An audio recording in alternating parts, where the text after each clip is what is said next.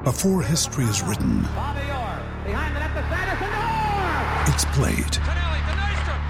Before it's frozen in time, it's fought one shift at a time. Before it's etched in silver, it's carved in ice. What happens next will last forever. The Stanley Cup Final on ABC and ESPN Plus begins Saturday. Judy was boring. Hello. Then Judy discovered ChumbaCasino.com. It's my little escape. Now Judy's the life of the party. Oh, baby, mama's bringing home the bacon. Whoa, take it easy, Judy. The Chumba life is for everybody. So go to ChumbaCasino.com and play over 100 casino-style games. Join today and play for free for your chance to redeem some serious prizes. ChumbaCasino.com. No purchase necessary. Void where prohibited by law. 18 plus terms and conditions apply. See website for details.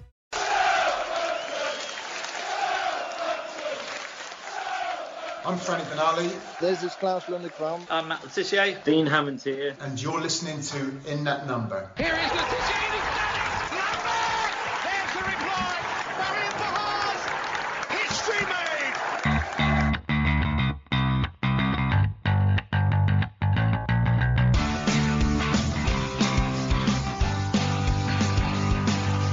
It's James Beattie. Oh, belter. Mane for a hat-trick.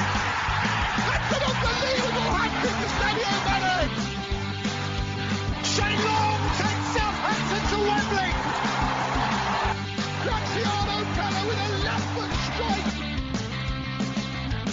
Ball pass lifts it and he's got it in as well. And Danny Ings has done it again.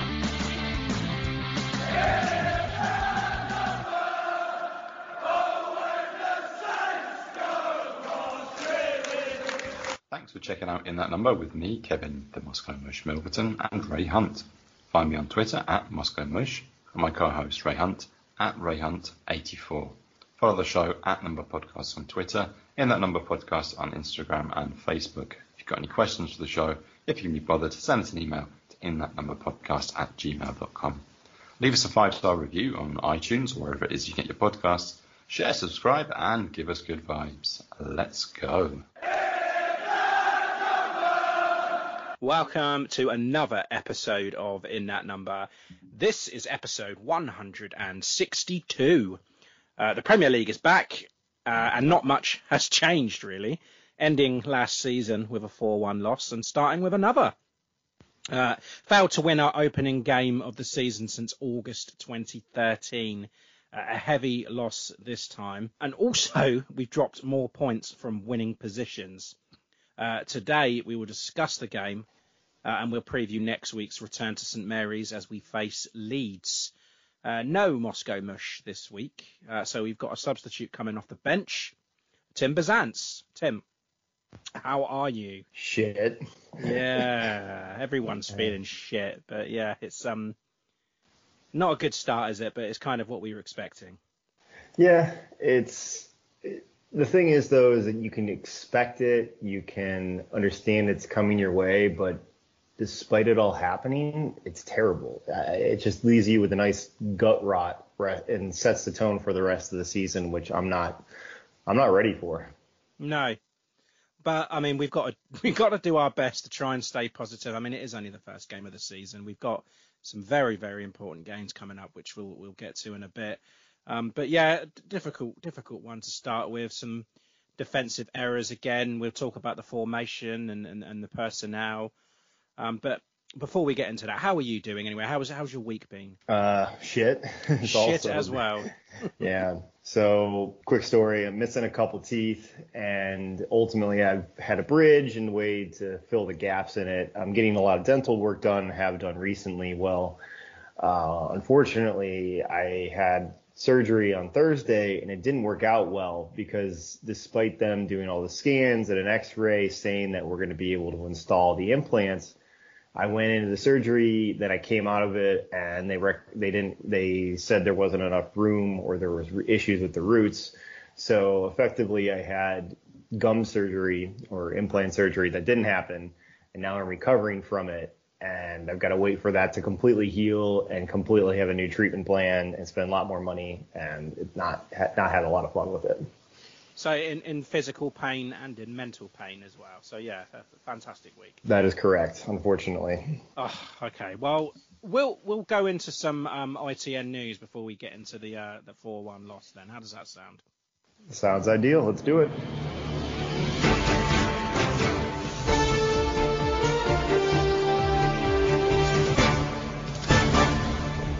This is ITN in that number news. Okay then, Tim. I want to start off with a little bit of transfer news that's been poking around for a while that just won't leave me alone. So I want to discuss it with you. The first I heard about Che Adams, I think this was Monday this news came out. Che Adams possibly moving on and Leeds interested, £10 million around there.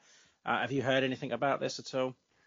I saw the rumors, and having talked, and without spoiling the upcoming items, talked to some Leeds fans.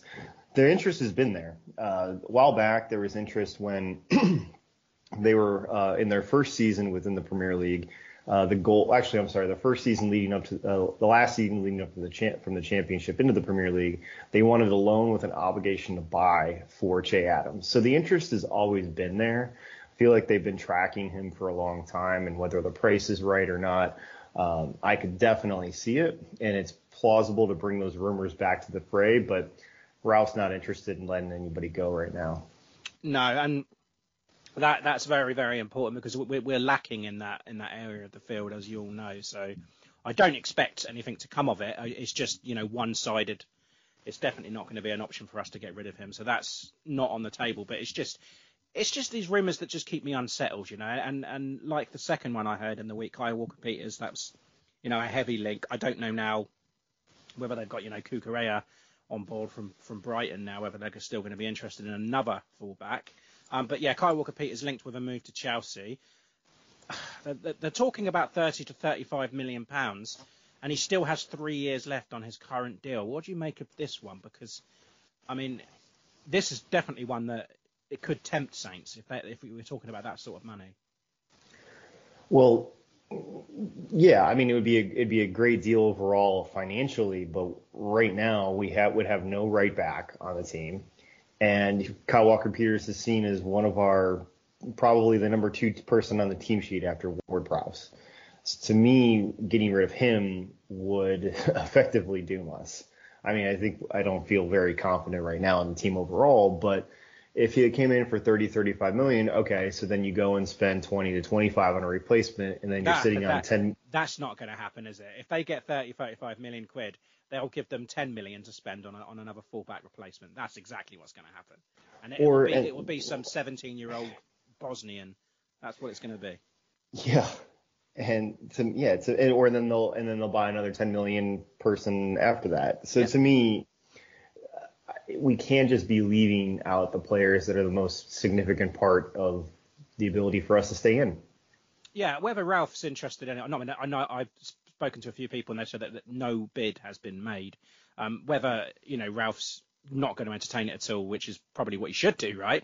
But we still don't know what Kyle Walker-Peters is intending to do. But like I said, he's got 3 years left on his current deal, so there's no need to panic just yet. But there is a worry because there's 27, 28 days left in this transfer window. So, I do think that we're going to see some players leave Saints, but obviously not at the right back position. A little bit more news then. Kamari Doyle has signed his first pro contract after turning 17 on Monday. Tim, he's also picked up an injury which will keep him out of action for about 2 months. He's got ligament damage. So that's, really bad news, but, good and bad there. Congrats to him, and being 17, it's the opportunity for increased recovery time, and hopefully the Saints now will have, if he has the medical access to the team, he'll be able to recover and get back and hopefully make a dent and become part of the first team. Absolutely, yeah. Watch this space with him. A little bit of news from the Premier League that's been out this week is that the players will no longer be taking a knee every match, but will be using it in specific moments instead. And that, of course, they remain united in all forms of discrimination and racism. But yeah, they're going to do this in No Room for Racism matches in October, March, Boxing Day, the final weekend, the FA Cup and Carabao Cup finals. What do you make of this now, Tim? Now we're really getting on the heavy topics on this podcast, aren't we?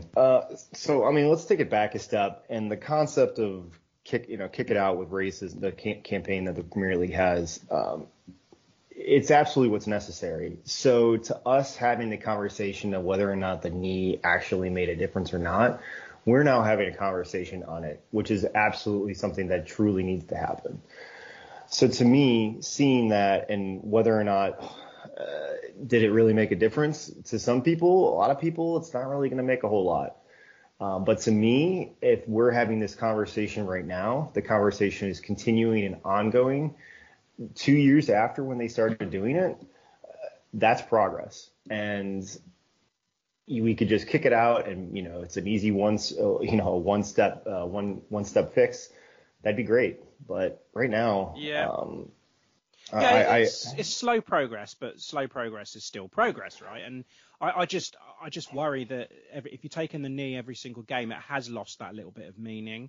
So if they do, make it sporadic just throughout the season, that you can focus a little bit more on it and make more of a big deal out of it, as they need to keep doing. Yeah, we're talking about unique messaging, over time, everything becomes more commonplace. It becomes second nature, and second nature, you don't think much about it. Yeah. So for it making a unique situation, I'm okay with it. I feel like it's necessary to continue the conversation all day, every day until it is eventually kicked out. But if they feel it's better for the intended purpose of bringing the conversation to question and to talk about it, and to making it more unique, then that's what they've decided on, and I'm okay with it as long as it never goes away. If they just all of a sudden they just wash their hands and say, "Oh, we're done. We accomplished our goal, and racism no longer exists anymore." Well, that's going to be where the problem. That would be a massive backstep, and that's never going to happen. So yeah, I'm glad that they are still united and tackling all forms of this, and yeah, long may it continue. Little bit of news about the third kit. I mean, I'm sure you're all aware that the kit was launched, and somebody had launched it a day before. Lianco, fantastic. I love this guy. He's so good. Launched posted a picture on his Instagram of him wearing the new dark green third kit, and before it was released. Yeah, it was funny, and I think his personality fits the individual that would do something like that. It's just fun. It's fun to me, and having to see and understand people's personalities. Lianco he's a hoot, and then the Saints followed up with their own marketing push, obviously with the initial one, but then to him say, "Oh, what release?" And him with the three pictures of him looking completely like shocked. Yeah, it's almost like it's almost as if it was planned. Almost. Oh, I'm not sure. No, this is Lianco, and it is very basic non-understanding of the English language. They probably said to him, right, okay, this photo shoot's done. Do not share. And he obviously heard it as, yeah, I'm going to go and share that. But yeah, it was brilliant. And just when you think you can't love that guy anymore, he comes and does something like this. But I did love the reactions from the club. It was nice because I didn't want to think that he was going to be in any hot water or get a fine over it. It was just one of them things, it's just a bit of fun. Mm-hmm.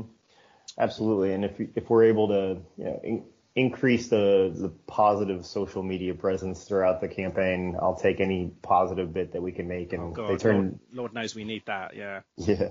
Turned a potentially an awkward situation for him into a good situation in terms of end result of marketing. Yeah. Someone has left the club this week. Jack Bycroft, the goalkeeper, has joined Taunton on loan for the rest of the season. So best of luck to him. Moving on to the loanees then, all of them in action actually. I don't think Kazim Alegbe came on for Ross County, but he was on the bench. All of them played, and I think all of them lost as well. Will Smallbone had a man of the match performance in Stoke's 2-0 win over Blackpool, so that was nice. Good to see. I mean, I've looked at a couple of posts from Stoke fans, and they're raving about him, saying that he was absolutely amazing in the centre of the field there. So, yeah, that's great for Will Smallbone, because he does need to kick on now. I see him being the next Harrison Reed, he kicked on over there at Fulham, and ultimately then is, he could end up being sold off. Yeah, I don't disagree with that. The B team then, the last match they played AFC Tottenham on Tuesday, a 1-0 win, Riley Wright with the only goal. That was, of course, pre-season. The next match, their Premier League 2 campaign kicks off, and that is Monday the 8th, so that's tomorrow, and they're away to Forest. So, yes, look out for that one. And the women's, they're still in pre-season mode as well. They drew 0-0 at home to Lewes last Sunday. And they've still got one more pre-season game before they start their championship campaign, and that will be against Leicester away on Sunday the 14th. So that's next Sunday for their last pre-season game. And the under-18s, they start their campaign on Saturday the 13th of August at home to Villa. Okay, Tim, it's time then. We have to go into this Spurs game. Are you ready for this? Nope. No, me neither. But let's do it anyway. And do you know, our last point on opening day was August 2018, and that was a 0-0 draw against Burnley. And the last win was in 2013, and that was a 1-0 win over West Brom. So really, really not good on opening days, and not that great against Spurs in all honesty anyway. Although last year, 3-2 win, it was the game of the season. It won Shitner, of course, as you'll remember. But not this time. It was 4-1. James Ward-Prowse with the opener, Ryan Sessegnon, Eric Dyer, Salisu own goal, and Kulusevski compiling with the misery there. Tim, the starters then. So he went 3-5-2, like we expected it, really. It was tried and somewhat tested in pre-season. Valerie was in to the right of that, right side of the free. ABK not quite ready. Adam Armstrong up top, and of course Premier League debuts for Gavin Bazunu, Romeo Lavia and Joe Aribo. Ralph had said that they deserved the start based on their pre-season performances, and it's kind of hard to argue with. Bazunu over McCarthy, fine. Gineppo over Perro too. What were your thoughts on this starting line? I don't think you were too pleased with it, really, were you? No, I haven't been pleased with that entire lineup and the concept of the entire lineup. I feel that at least through the preseason games, and almost feeling vindicated for this matchup, is that I don't think that we felt or we were solid at the back, despite putting an extra person. Yeah, despite putting an extra person back there. I think there were lapses in zonal marking, which happened in the example of that being the second goal, where Valerie pushed out to cover the wide man on Son.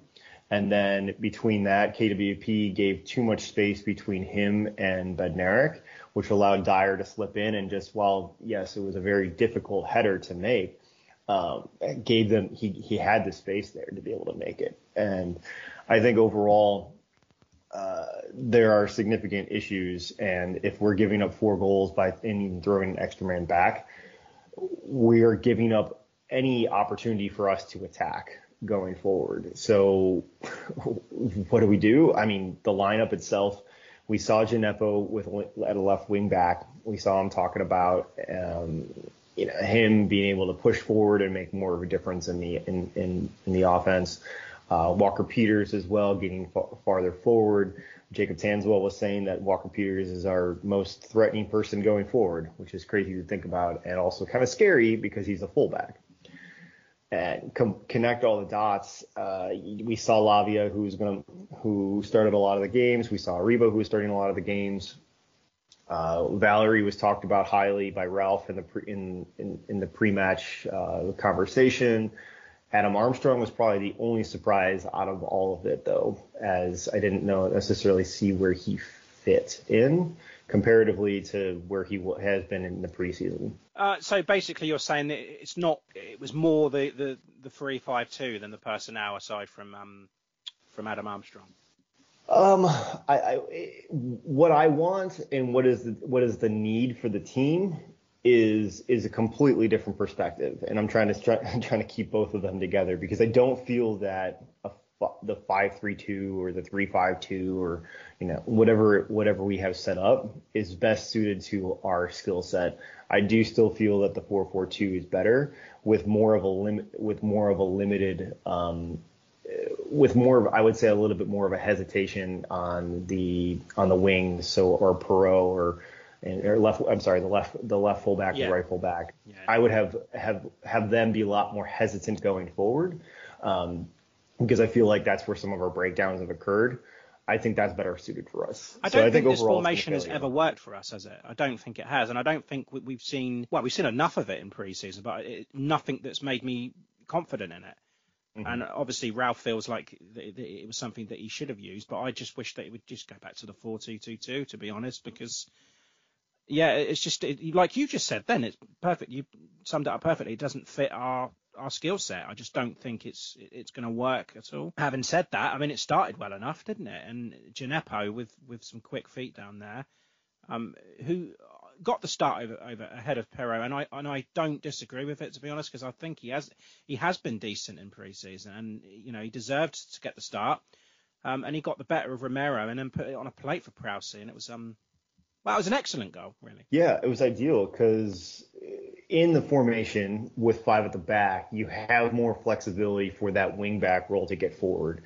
And if there's anything that we know Gineppo can be, is he is pure flair. So going forward and dancing around, and then also seeing Son dance around and mock him while he was playing, that was hilarious, but also bad at the same time. Gineppo was able to make that little extra move, push past Emerson Royale, and that was great. And he pinpoint passed to Ward-Prowse on the purpose of that goal. So I was pleasantly surprised. I was pleasantly surprised that Ward-Prowse was able to hit it like that, and it was a great start to the game. It was, but it was short-lived because Ryan Sessegnon with a good header, it has to be said, but it was an even better cross from Kulusevski, and Kyle Walker-Peters at fault there, really, not close enough to Sessegnon. It just gave him too much space. There was just too much going around. I just saw immediately once we hit them, and once we hit them on the counter there, all of a sudden, like they just got pissed off. It's like you just poked the bear at that point, and it didn't stop. Yeah, and then we've mentioned it, or you mentioned it in your initial thoughts, that Eric Dyer scored his first goal in over 3 years, actually, to give Spurs the lead, an easy header. Jacob brought up this last week about playing a little differently this year off the ball, and he said we won't be pressing as much. You'll see us more organised, or try to, and that was evident there because it was just making it easy for Spurs. I think you give them more time and put the ball into those dangerous positions, then we're not good enough defensively to be able to deal with that. So, I understand what Ralph is trying to do, but I can't see it working against teams like Spurs. And if you give people like Kulusevski the space and time, and then we're going to get punished. And Valerie didn't close out, and the ball went into the box. And Eric Dyer's, was a difficult header, but he still did the right thing and scored from it. It was just tough overall. I felt that the back line was still in flux throughout the beginning of the first half, and we saw that with eventually the sub in the second and at halftime. Yeah. As you can see from there, it didn't take long for the cracks to start to appear, did it? And it was all Spurs from that point, really. And to be honest, I think we were quite lucky to go into the break just one down, because I think Kane had that effort towards the end, didn't he? And Bazunu did really well to deny him. But the changes then at half time, Stu comes on for Armstrong and Stevens for Valerie. What were your thoughts on that? Well, I could see the Valerie for Stevens and this is a sub that I thought that if you wouldn't necessarily make it if you had 3, but if you have 5 subs and you're looking for somebody with a little bit different, you're not changing the formation all that much. You're just looking for more defense. I was just going to go with a better defender at Stevens, but maybe less. You're giving up a little bit more going forward in terms of progressing the ball. So, more of a calmer head at the back as well, Stevens. Yeah. Yeah, and absolutely. So to me, I think I'm okay with that type of sub, because I think that's what we should be doing in considering and making those tweaks. And I was hoping to see that it could make a difference. And honestly, I think it did solidify us a tiny bit, but it didn't help overall. What we needed was scoring goals. And then seeing the Armstrong for Armstrong sub, we didn't have an actual true striker out there. Aribo had to move up, didn't he? And yeah. And I get that we've got Stu and you got the flexibility, but we didn't have anybody who is truly dedicated as a number 9 striker.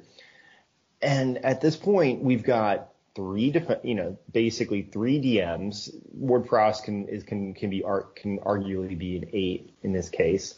So to me, I'm seeing it as like a 5-2-1-2, but even then, Stu and Aribo aren't. They're not true center forwards. So where are we missing? What's going on? And it just felt bad. It felt demoralizing because I saw those subs, we weren't going to make any difference. It wasn't going to make a difference. No, did you notice that whenever we play this formation, that our centre forwards just look isolated? And as soon as Aribo pushed up, he looked isolated, and it was quite anonymous. You look at his performance as debut on a whole, it was quite an isolated performance from him. It was anonymous, didn't really get around, and that's just shows the lack of creativity we have. We just can't do anything. We can't do enough with it. And more pressure from Spurs, just soaking it up. And just after the hour, it got worse. And this was just about as embarrassing as you can imagine. Salisu, oh my goodness, stuck in 2 minds and decides to help Spurs out by adding their third. And just a terrible goal to concede all round, using his left foot instead of sweeping it away with the right. I don't get what he's doing there. He probably felt that he was in better positioning to clear it than not, and that is just a sign of inexperience. I think I was watching the Sky Sports cast. I don't remember it. I don't think it was the Peacock cast at the time, or maybe I was. But they basically said that your teammates need to be yelling at you that you have the space, because even if, for example, you're drifting into the goal, what could happen there is, yes, the ball, if you just stop the ball and let it sit there rather than potentially clear it, it's sitting right there. But if there's nobody around you, you might have that extra chance to regain, and you have an extra second to regain your footing, to be able to go and to kick it out or clear it. Give him the call. But I understand why he wanted to do it. He just was in the middle of a poor position, made a terrible situation even worse by. It wasn't even close. It wasn't like it scraped the post or anything. He put it into the corner of the side net. It's just bad. Just really, really bad. I had to laugh. I was just like, because I knew this game was coming and I knew it was going to get worse. And you see that and you just think, wow, just write this one off now and let's just hope for the whistle. But it wasn't over, because Kulusevski added more. Salisu just left him in the box. Just awful defending from him, really, there, and then a day to forget on a whole.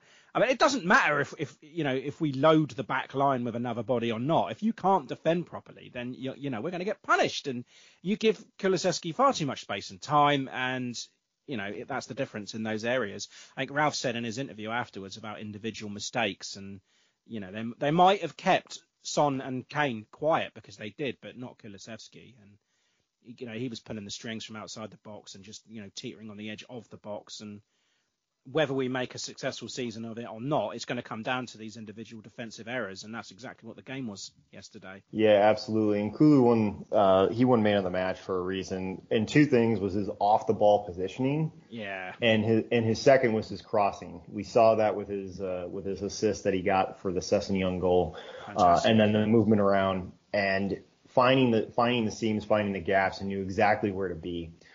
So congrats to him. On his 4th goal, Gineppo was way too far forward. And I think that was, once again, a byproduct of being the wing back. And then the coverage wasn't there. So Salisu's left high and dry. Where's Romeo? Where's Ward-Prowse? Where's Lavia? And we can't expect Ward-Prowse to be everywhere at all points in time. So I'd have to take a look back a little bit closer. Just remember, though, that Salisu's 2-on-1 in the corner, and then all of a sudden, bam, Kulu's got the ball. I don't know. I mean, if you look at that again, the inside the box is covered, and Salisu just kind of runs past Kulusevski. It just leaves him. And then he's going nowhere, Salisu. He's just running to the byline for some weird reason, and it's just an easy pullback. Absolutely. I don't know what he's doing. I honestly don't know what he's doing. And I just don't. I just don't know. Like I felt demoralized. I don't trust him now. You know, these errors are becoming more and more. You know, we saw a spell last season where the guy was incredible. All the blocks that he was doing, he was getting in the right place at the right time. Just lately, Tim, he's the complete reverse of it. I don't know what's going on. Does he not? I mean, is the three at the back confusing him? I don't know. It's just, it might be in a way, because it's like, well, who's got who? You know, if there's two there, it's a bit more simple. If there's three there, it kind of adds to the confusion for him, and he's not dealing with it well at all. And it'd be very interesting to see, you know, moving forward, like how he's dealt with, because at the moment he needs to be pulled out of that team, because he's a liability for me. I truly think it was the formation that threw everything off. I don't know exactly, you know. He's not going to change it, Tim. You know he won't. Well, Ralph is stubborn. He won't change it yet. We'll find out against Leeds.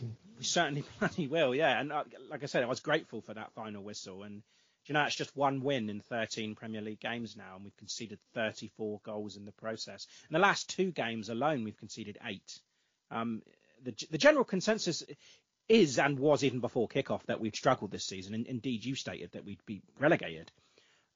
But we need to get it behind us as quickly as we can and move on to Leeds, and we need to address this quickly and maybe, like I said, change that formation again, but I can't see it happening anytime soon. Tim, tell me something positive about this game, please.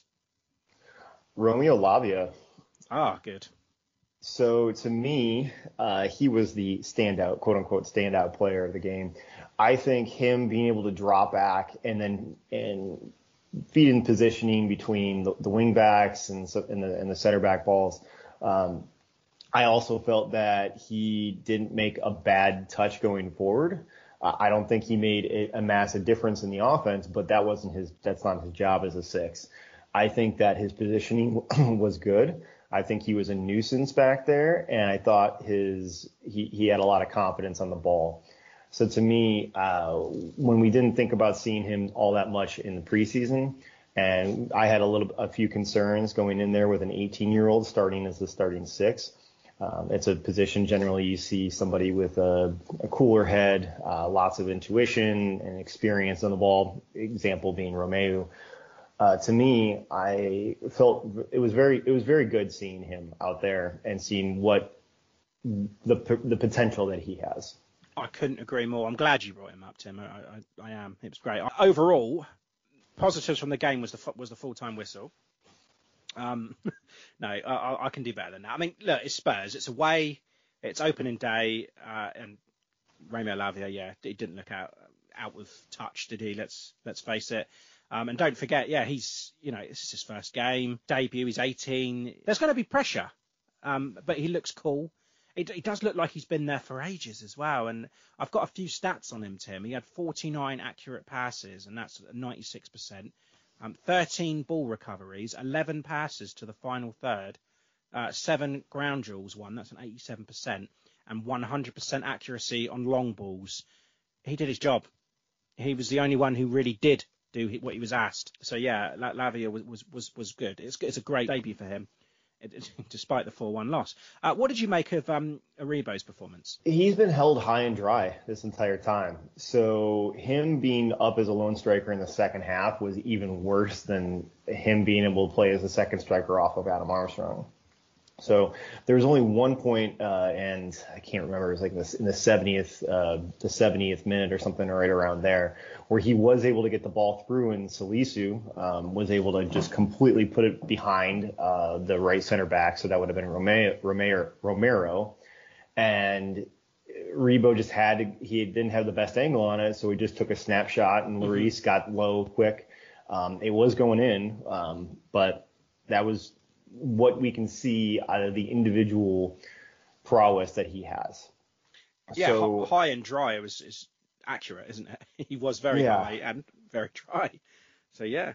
he's the only player that we've signed as a finished product, and I can go on a rant forever about this, but to me, I see his value in the team, and I see where he's going to be able to be and how he can be impact.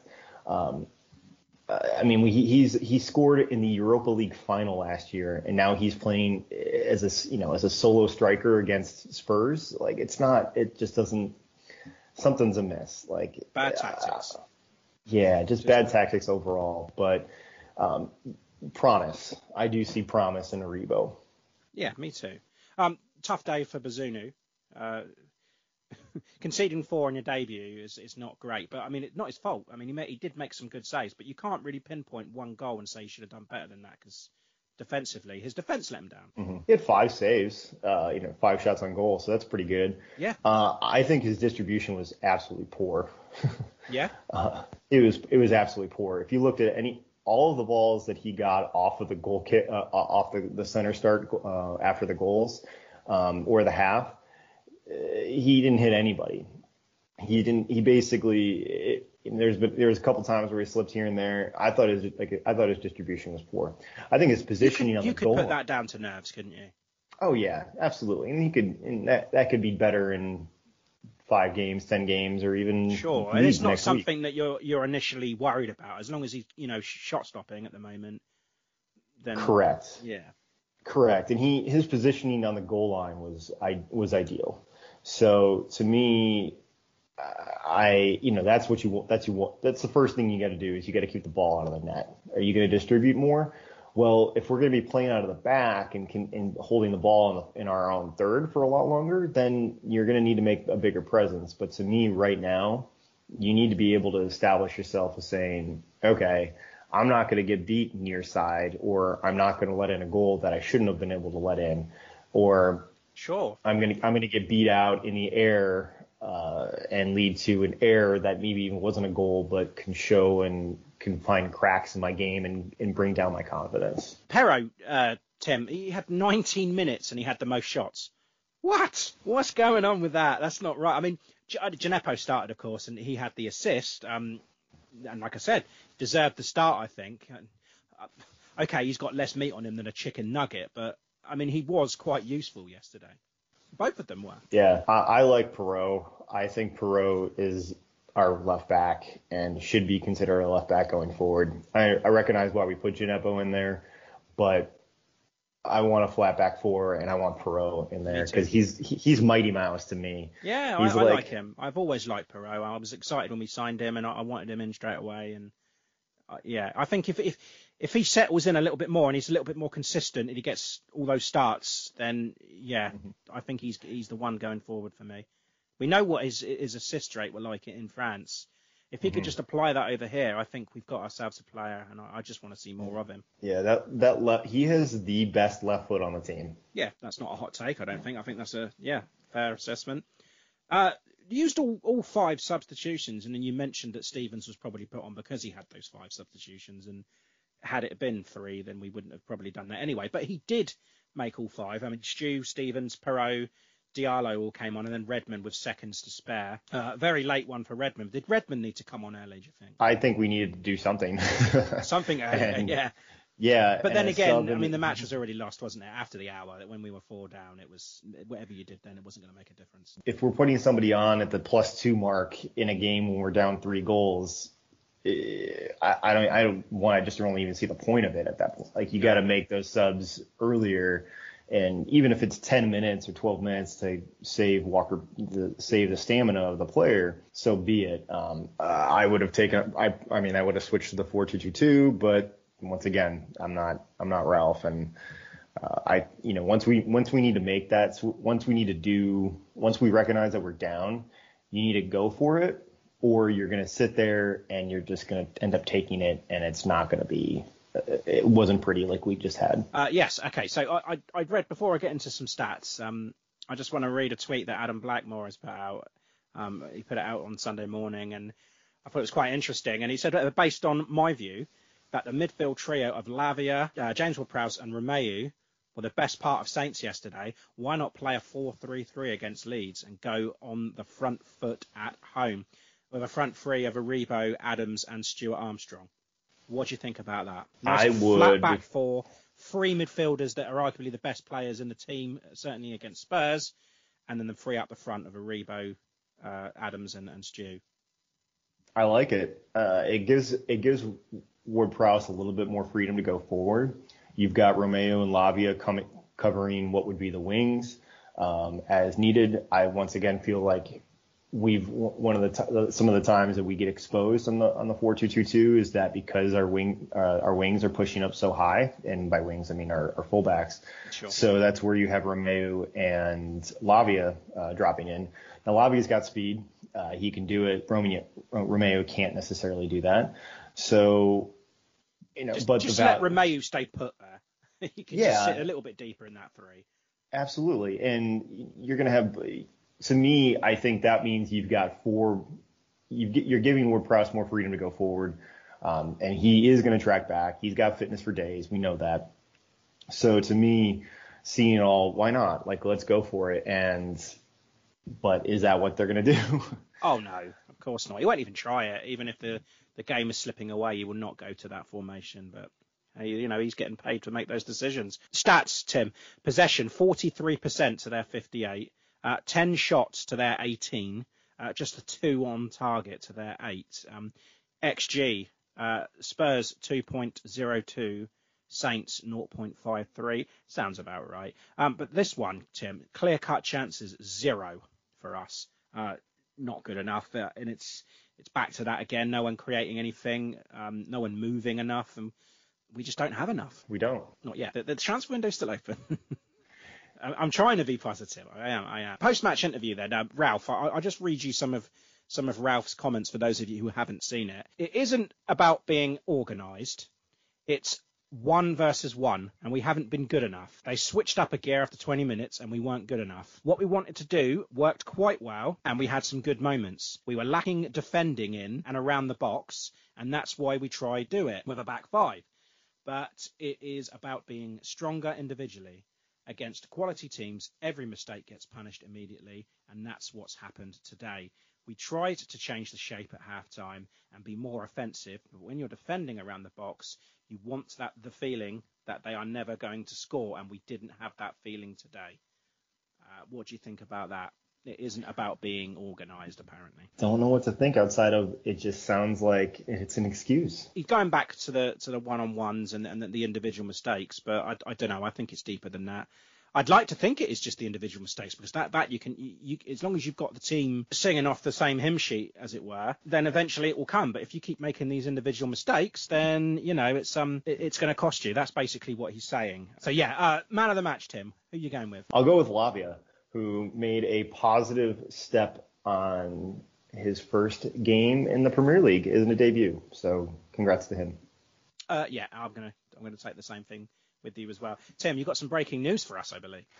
Well, this came out late last night on Saturday night, local time, but there is a potential for us to sign Callum Hudson-Odoi on loan from Chelsea.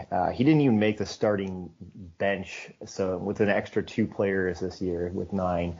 A right side wing, potential for lots of flair, lots of movement, energy, stamina, all of that. Strength, yeah. But I also hear that Leicester are on the cards as well, and he's got a choice to make. So I wonder where that's going to end up then. Well, I don't think he's what we need on the team.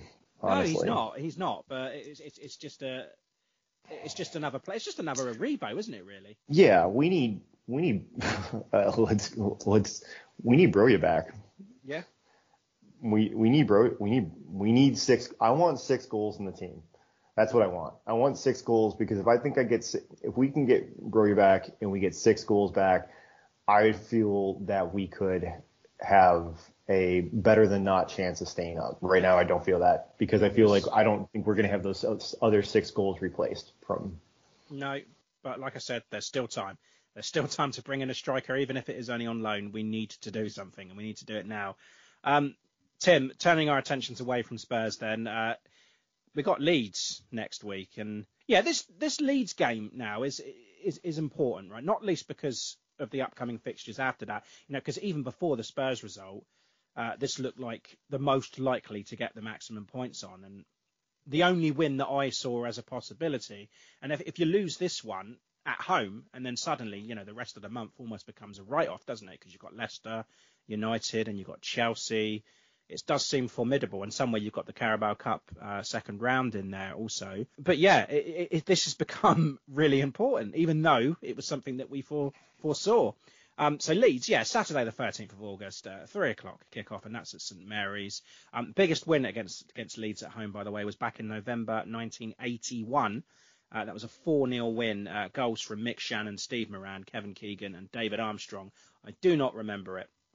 Head-to-head, Saints have won 28, Leeds have won 47, and they've drawn 21. Tim, how is this going to go next week? Wow, so great intro there, but Leeds, they escaped relegation on the final day of last season thanks to Jesse Marsch, who led them to a win against Brentford, ahead of their 17th place finish. So with them taking over from Bielsa had that endless pursuit method of a team where the constant running, where Jesse Marsch is a little bit more pragmatic, allowed them to stay up. They've also got 3 points already this season, which is something that I didn't see happening against Wolves. Now I'm more concerned now. Maybe I wrote them off too soon. And then Jesse Marsch. Jeez, and I think Marsch is. I like having, as an American, I like having Americans in the Premier League. It's really fun to see. He's from Wisconsin too, so it's Midwestern guy. Just it's good. I like it, but that's not the point. We're here to talk about Southampton against Leeds, and so their offseason was quite eventful. They had a significant overhaul, and effectively their two best players left, Calvin Phillips and Rafinha. So they went over for over £100 million, and coming in from their Jesse Marsch and their transfer strategy, you could see what they were looking for. So they brought in a number of players that Americans. Yes, they brought in 2 Americans. So of course Brendan Aronson from Red Bull Salzburg looks like a player, Tim. He looks really good. Oh my! I am so glad that I put him on my fantasy team on purpose. Because I feel like he was going to make a difference, and he didn't score. He didn't score. No, but he made runs in. He's got some grip. He looks absolutely fantastic. He does look very good. Yeah. And then Tyler Adams is playing as that 6, alongside other signings that they have: Mark Roca from Bayern Munich, Rasmus Christensen also from Red Bull Salzburg, Luis Sinisterra, which I'm really happy that we are not going to play against him, or at least hopefully don't think he's going to start or his up to full fitness, because he looks really, really, really good too. And then in the quote unquote swap deal, they got Darko Gyabi back from Man City. So they lost. So obviously, if they lost Phillips and Rafinha, they put Tyler Roberts on loan to QPR, and their really, really, really good player, who's 19 years old, center back Charlie Cresswell. He's on loan at Millwall, and he's looked fantastic the first game of the season for them, and the second they didn't do too well last time with him and Jamie Shackleton, who also they put on to loan to Millwall. So geez, what are we looking at for them? So they used to play a 4-1-4-1 under Marco Bielsa. Right now, what they're doing is they're playing much more of a 4-2-3-1. They've got Bamford, who is up top. We all know who he is now. Jack Harrison and Brendan Aronson on the outside of the front 3, and Rodrigo is that second striker, that middle cam role, whatever you want to consider it. Tyler Adams and Mark Roca in the 6-8 in the 2 of the 4-2-3-1, alongside Rasmus Christensen on the right, Robin Koch, Diego Llorente, and Pascal Struck as their defenders, and then Meslier as the keeper. So they've got some. That right there is young but positive, not excluding Rodrigo and Bamford and truly is young, but they've got a lot of promise there as a team, and they looked really good. Take a look at the Wolves highlights. They really put them to it. all the way into the 80th and the 90th minute. They basically had constant pressure put on them at all points in time. They were a nuisance. They caused, they frustrated Wolves, and ultimately they are our relegation. They're our rivals right now since they were last year, and I'm scared because I think they actually improved themselves. Have you been speaking to any Leeds fans this week, Tim? What's the feeling in the Leeds camp? Yeah, absolutely. So I want to say thank you to everybody on the Leeds subreddit who I reached out to and gave me back some good answers and what they're looking for. So a number of different answers have come through. A lot of people are generally very positive about the signings, specifically the ones from Red Bull Salzburg. So Zach Dolt, I think that's how you pronounce it, are really happy with specifically Rasmus Christensen, who did look a little bit shaky, but when he went going forward yesterday, he looked really, really good. Took a look at the highlights. He was overall. But it's a matter of cohesion and what they're able to combine. So there's that. People tend to be cautiously optimistic. They're looking because Selling and Rafinha, they just after narrowly avoiding the drop, they felt that they went more for the pragmatic idea that sell the two best players, fill out the lineup with sign six others, two as a replacement, four to help with depth and to challenge for people in their current roles. An example of that would be Rasmus Christensen over Luke Ayling. So many general fan feelings there all around. People are unsold on him, but they're going to give him a chance because he kept him up. That's why they're there. So just having that, and everybody says who do we fear the most is Ward Prowse and his free kicks. Last year, Ward Prowse did score against Leeds and beat Meslier on the near side, so they were all scared about that. Predictions, nobody predicted a Leeds win and nobody predicted a Leeds loss. Everybody was predicting a draw. All five people that I asked. And so I guess what ultimately to them is one of the things is that the away win rate for Leeds last year was less than 10% for the last 5 years against teams in London or further south. It used to be the London curse. So that's really it, that they have a shocking record in the South. Wow. So that's to me. Thank you so much for that comment. And people ultimately looking at Bamford being back as the talisman because he was out for a significant portion of the time last year. And also, though, while people saying they lost Calvin Phillips, he didn't play a lot. He played less than half the games last year and being injured. So seeing that, taking a look at all that information, it's just all they seem to be more positive than I am about how we feel right now, and that's crazy to think about. They've just had a win, so yeah, they're bound to be. Yeah. I do want to apologize because I feel like I've been so negative, and this is probably the most negative I've felt this entire time being a Saints fan, and especially being on the podcast with you.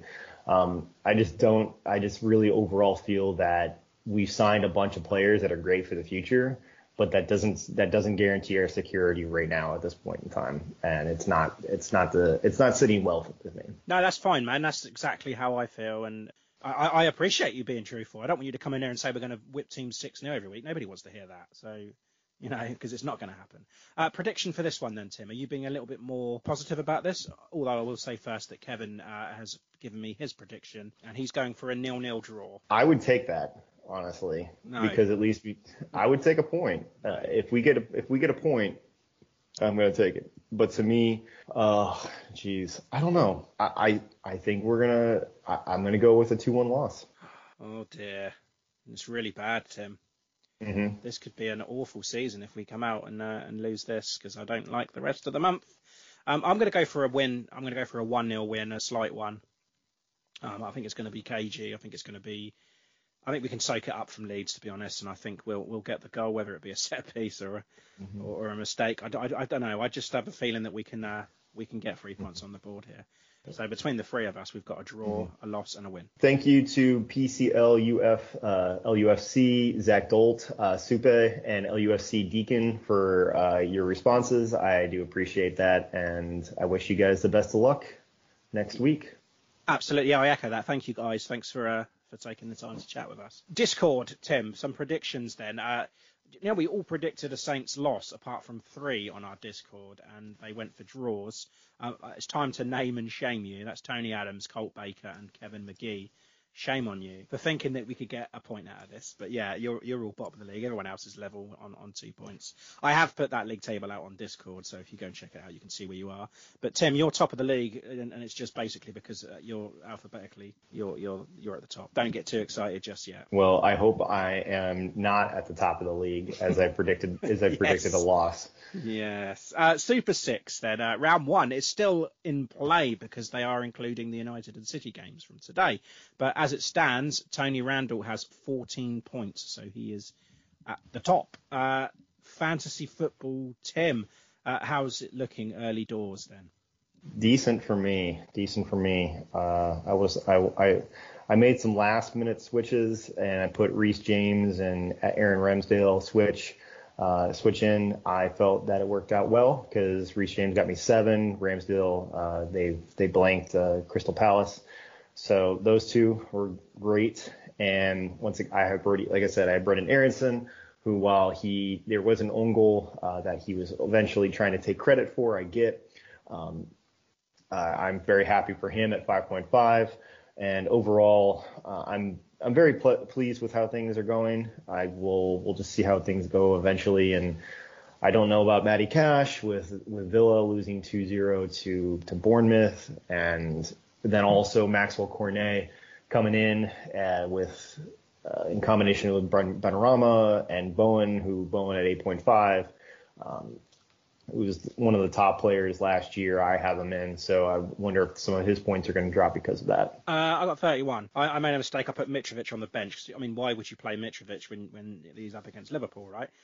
So I stuck him on the bench, and it didn't work out. And I also put Dean Henderson on the bench, who scored 3 points, even though they lost 2-0. And I put Jose Sarr in my goal when he only scored me 2. But who's top of our league then, Tim? Who's done the best? Right now...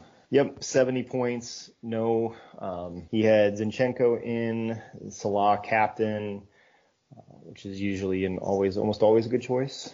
And, wow, he went for Son, Salah, and De Bruyne. Interesting. Good for him. Yeah, how did he fit all those in? That's crazy. Well, his bench is basically 4.0s or 4.5s.